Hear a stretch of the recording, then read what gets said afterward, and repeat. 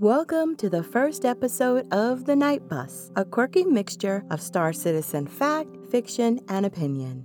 I'm your host, Aliciana from alicianasworld.com.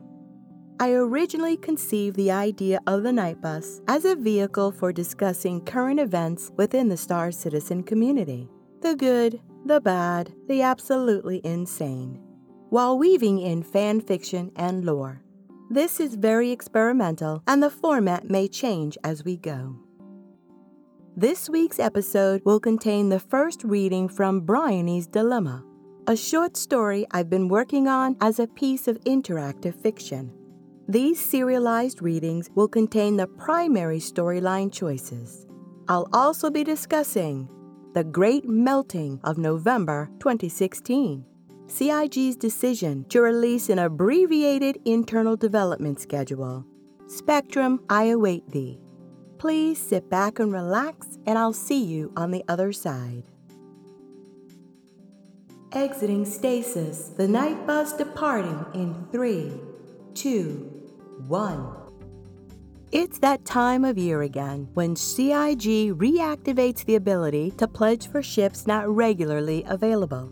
This year's November livestream played out as a grand tour of concept ships, similar to a Grand Prix, punctuated with an animated announcer and booth babes.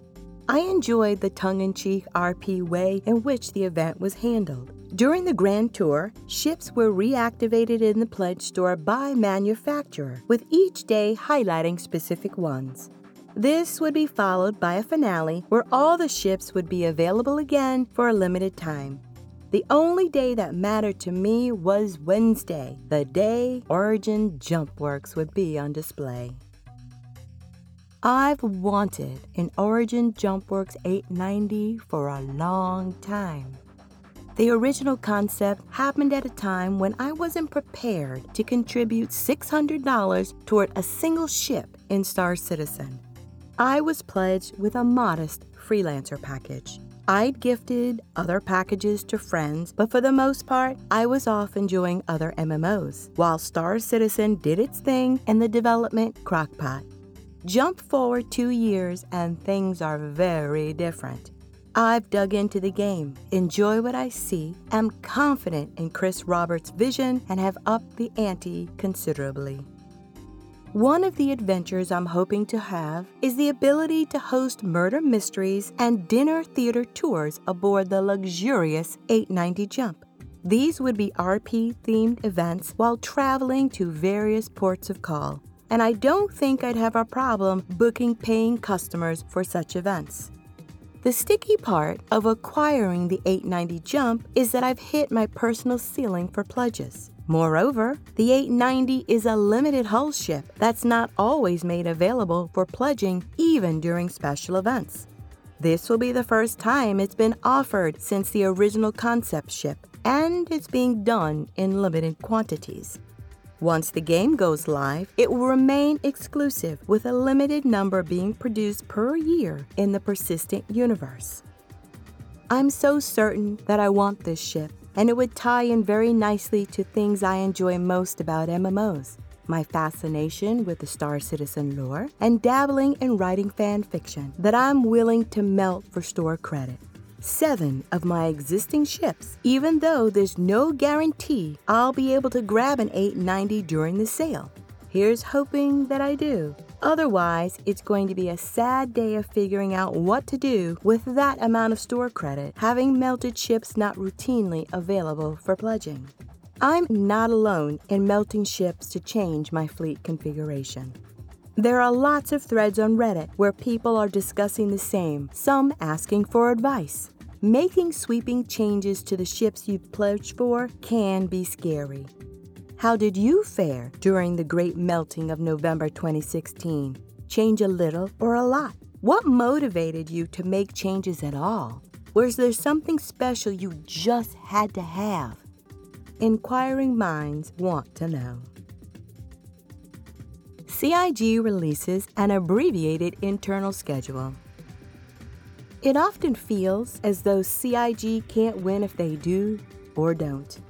If they say there aiming for, targeting to, hoping to, planning to, and tie those intentions to dates, a portion of the community is up in arms when those dates aren't met. As a result, we have had a period of several months where CIG stopped giving dates altogether because, frankly, part of this community can't handle it. As could be expected, another part of the community starts riding shotgun on their wambulance about CIG not giving us details or communicating openly enough. They give us estimates and we crucify them. They don't and we crucify them. Sure as hell glad I'm not one of them and can ignore the vocal minority on both ends of the spectrum by clicking the X on my browser. The November Grand Tour livestream concluded with Chris Roberts releasing a letter from the chairman on robertspaceindustries.com. After thanking us for our support, he discussed the woes of giving or not giving estimated patch dates. He mentioned that after a long time deliberating internally, they've decided to release an abbreviated version of their internal schedule. The schedule will be updated weekly and contains the current estimates on completing work for the upcoming patch. In this case, that's for Alpha 2.6. I sympathize heavily with CIG and the slips the project has encountered. You don't know what you don't know when you're inventing. That said, I personally feel that perhaps their risk management could be a bit stronger, which could lead them to consider alternatives sooner and avoid the all-or-nothing scenarios witnessed recently, such as when the Squadron 42 slice they wanted to show for SitCon had to be pulled just days before the presentation. This resulted in a slide-heavy show that many complained about. I hope people read the letter that accompanied the first publication of the internal schedule. The dates are not written in stone, not signed with blood, and do not have their next born being held as hostage. These are estimates which can change. Kudos to CIG for releasing it. It's rather unprecedented. Hopefully, the community and the haters won't make them regret it. Then again, they were damned even if they didn't. What do you think about CIG releasing their internal schedule? What's your prediction for the community reaction when dates change, as they inevitably will? Spectrum, I await thee. Spectrum will be many things in Star Citizen. It will contain the redesign of the website, including the forums.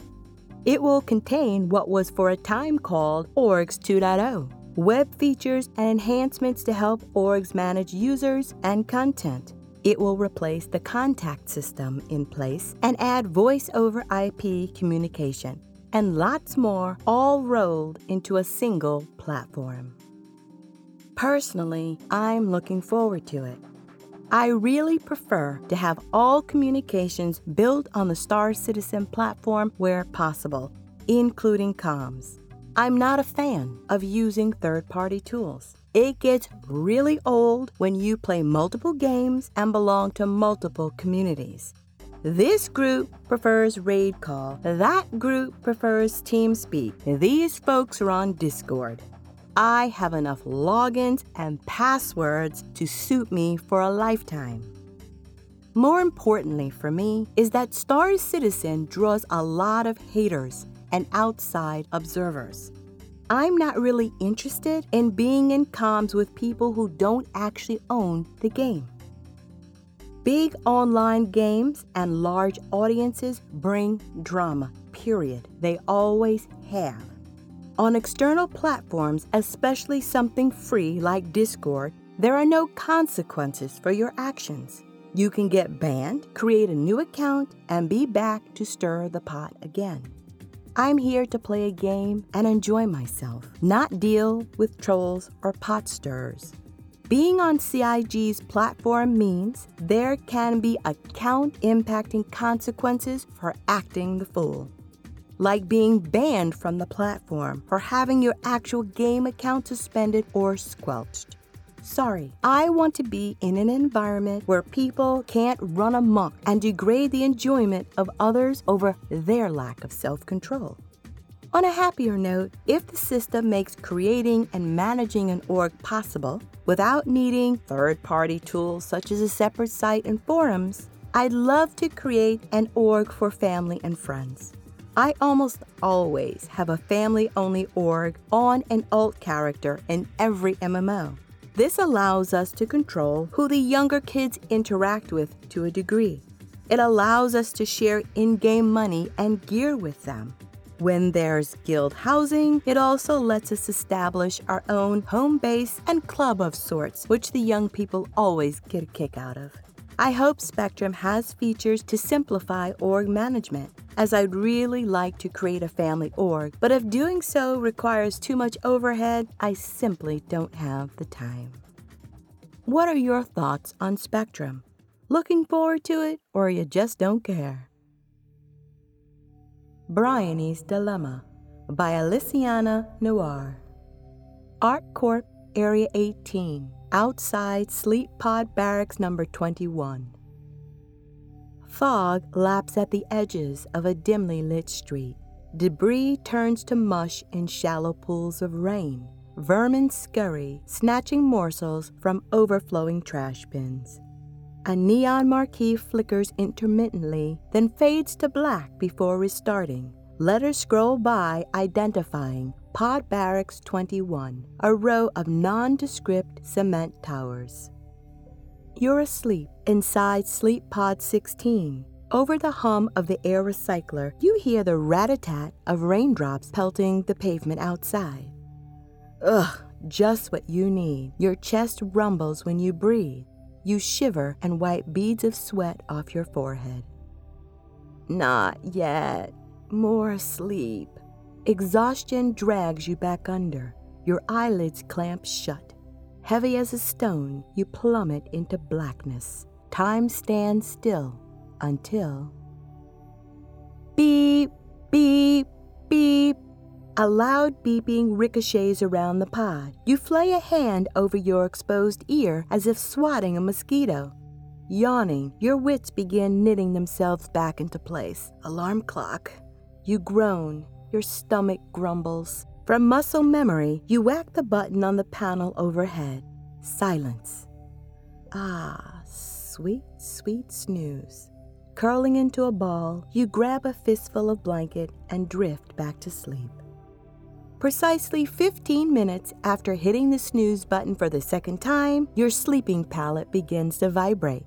Muscles and joints protest. You groan, but can't afford to be late. Gingerly, you roll over onto your back, turn off the alarm, and flip on the lights. You take a moment to wake up more fully and gain your bearings. You're in a stark white, claustrophobia-inducing fiberglass tube. Pinpricks in the ceiling cast diffused light. Cubby holes of varying sizes line the curved side walls. Your UEE dog tag and Mobi-Glass are in the cubby closest to you. Yesterday's uniform and work boots are in a heap at your feet. Propped on an elbow, you grab your dog tag and slip it over your head and clip your Mobi-Glass to your wrist. You inch toward the pod's entrance by sliding on your butt. Before deactivating the door lock with your heel, you check to make sure that your PJs are still snapped shut. The pod door hisses as it retracts. You scoot into a sitting position, your legs dangling out over the edge of the sleeping pod.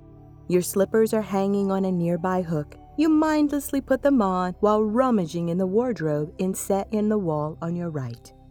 You hop down into the growing throng of residents prepping for the 0500 shift change. They're in various states of undress. You nod morning to familiar faces, fellow transients and low-wage workers at an industrial facility or landing dock here on ArcCorp. You check that you have everything you need to get going.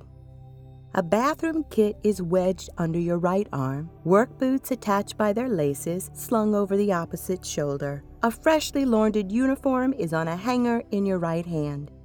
When you turn to head toward the restrooms, you see Naomi. Punctual to a fault, she's already dressed in the drab and common olive-colored jumpsuit you all wear. Waving a hand back and forth, you croak out her name once, twice. Naomi! Naomi! It takes her a moment to figure out who's calling her name. When she realizes it's you, she smiles and heads your way. "What's doing?" Her voice is light and cheerful. Curse her, it's too early to be so chipper. "Nothing much. Heading to the salt mines." You hold up your uniform as evidence. She laughs.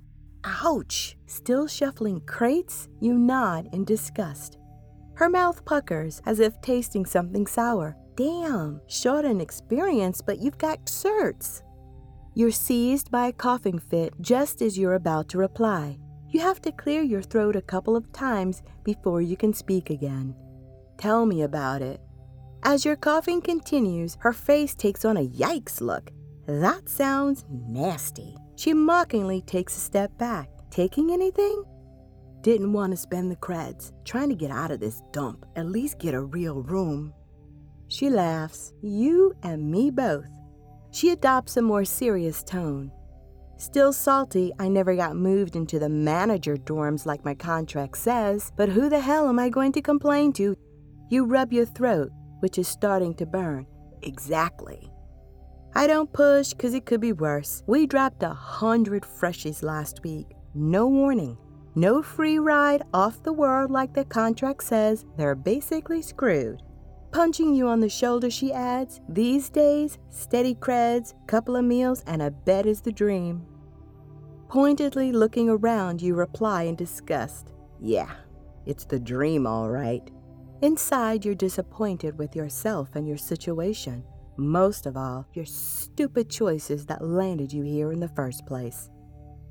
Naomi's voice pulls you out of your reverie. Checking her Moby glass, she says, "Better get moving. Don't be late. I'll catch you later." You nod in agreement and turn to walk away. As an afterthought, over your shoulder you call out, "Grub later?" "Sure, meet you at the G after the shift." To be continued. That wraps up our first episode of The Night Bus. I hope you've enjoyed this episode. If you have, please consider subscribing to my channel and giving the episode a thumbs up. Be kind and fly safe. This is Alyciana signing off until next time. The night bus has arrived. Please watch your step while departing. This ship will re-enter stasis in 3, 2, 1.